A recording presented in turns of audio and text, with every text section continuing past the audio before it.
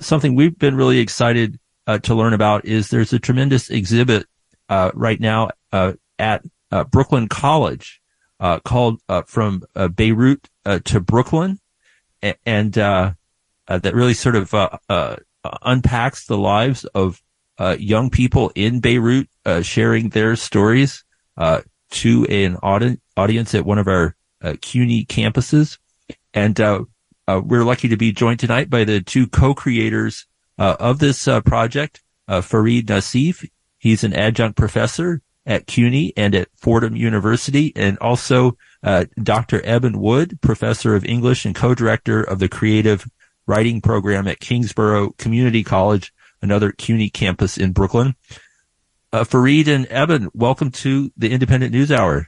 Thank you. Thanks so much, John. Yes. Good to see you. So, John, for starters, you want to just describe this project a little bit more, what it is and how it came about?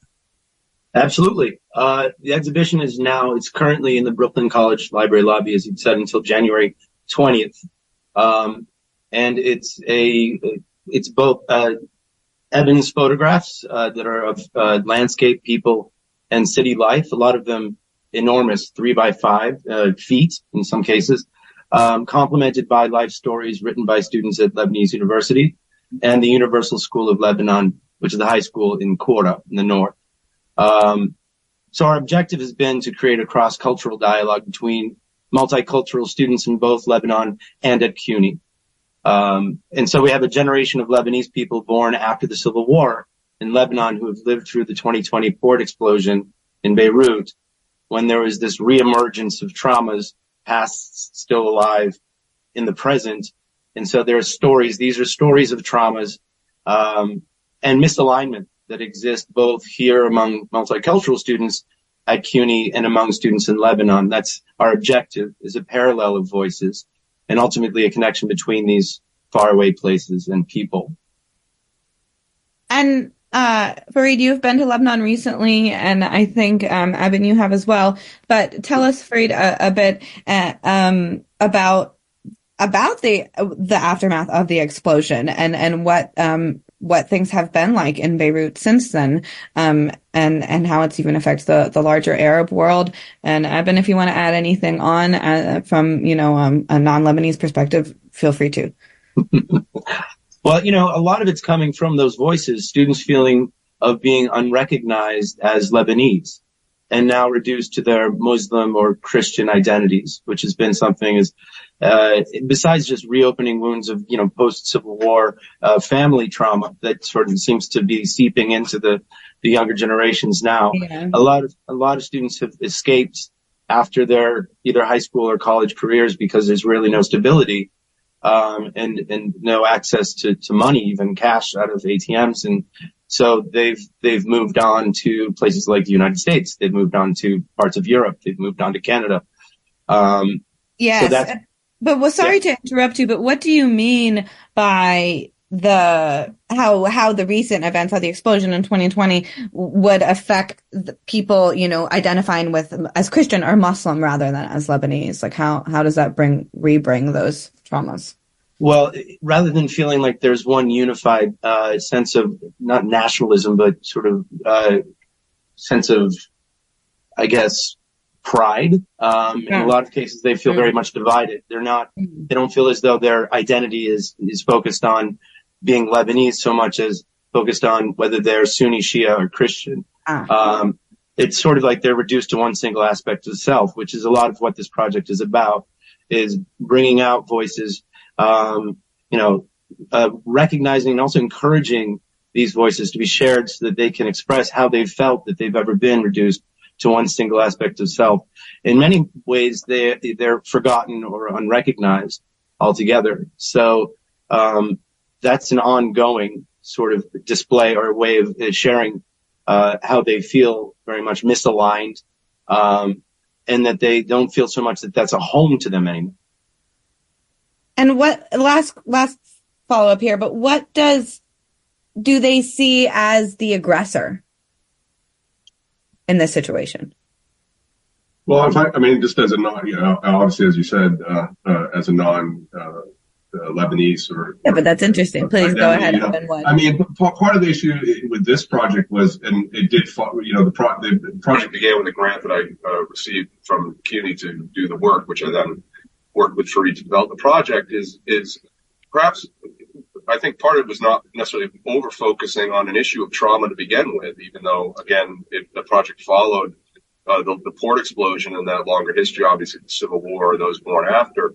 And that's similar with many other areas of peoples in the world, besides the Middle East or Palestinians per se, or particularly, is the tendency to only view them through the lens of trauma, as opposed to also the rich history and the diversity of the population. And so that itself would be something that in the storytelling wasn't necessarily focused immediately on traumatic memories, but on a rich tapestry of the context for their lives around them in the culture. So while it certainly entailed the trauma, many of them wrote about the port explosion, and certainly I was there as part of that project. Farid was unable to travel in February of 2021 when I went there under the auspices of the grant and met, it was the irony of meeting with 90 Lebanese university students by Zoom in Beirut, because I was unable to meet with them face to face because of the COVID closure. It's certainly that's visually or physically, materially in the city. At that point, with less than a year, or just over a year rather, after the port explosion, it's still a devastation in the heart of that city, which the heart of Beirut is not a particularly large space. And I traveled fairly widely in the Middle East before that, so I was familiar with other, including the West Bank and other areas, and through the Gaza Strip very briefly, part of that. But on the one hand, that dominates in a way the landscape, but you also see in some of the photographs, for instance, the Martyrs Monument, which was erected in the early 20th century, about the earlier anti-colonial struggle of the Lebanese people, which had been, it literally directly overlooks that devastated port at this point. So it's really a kind of palimpsest or layering of all of these experiences. But at the same time, the stories aren't necessarily themselves tied to a single trauma or a trauma. It's the context for that thing. So that we don't, as Westerners or outsiders, we don't necessarily have to focus just on the death. I mean, right now is obviously very, very contested period that happened. So, yeah, we're down to our last minute here. And just one more question I had for either or both of you. How is this exhibit being received by the CUNY students at Brooklyn College, hearing the stories of their working class urban counterparts in a whole other culture? Is there some resonance there that they're picking up?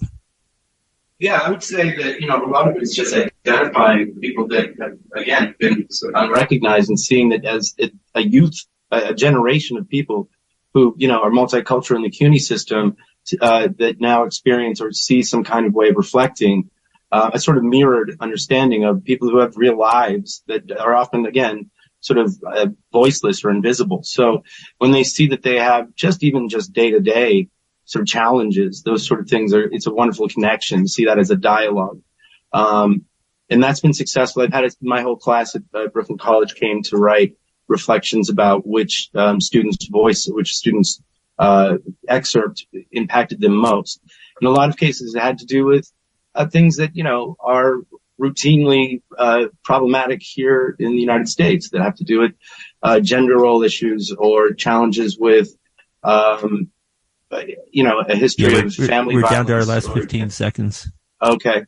Well, and we also have this wonderful website. It's www.beiruttobrooklyn.com. If you want to see that, we update the website regularly, and we foresee that more CUNY campuses will bring this exhibition to their spaces, in the beautiful space at Brooklyn College right now. Come on out and check it out. Please do. Okay, yeah, beautiful campus out there, going back to the New Deal era of the 30s. So we have to leave it at that, but Farid Nassif and Dr. Eben Wood, thank you so much, both of you, faculty at Brooklyn College, for joining us on WBAI Radio.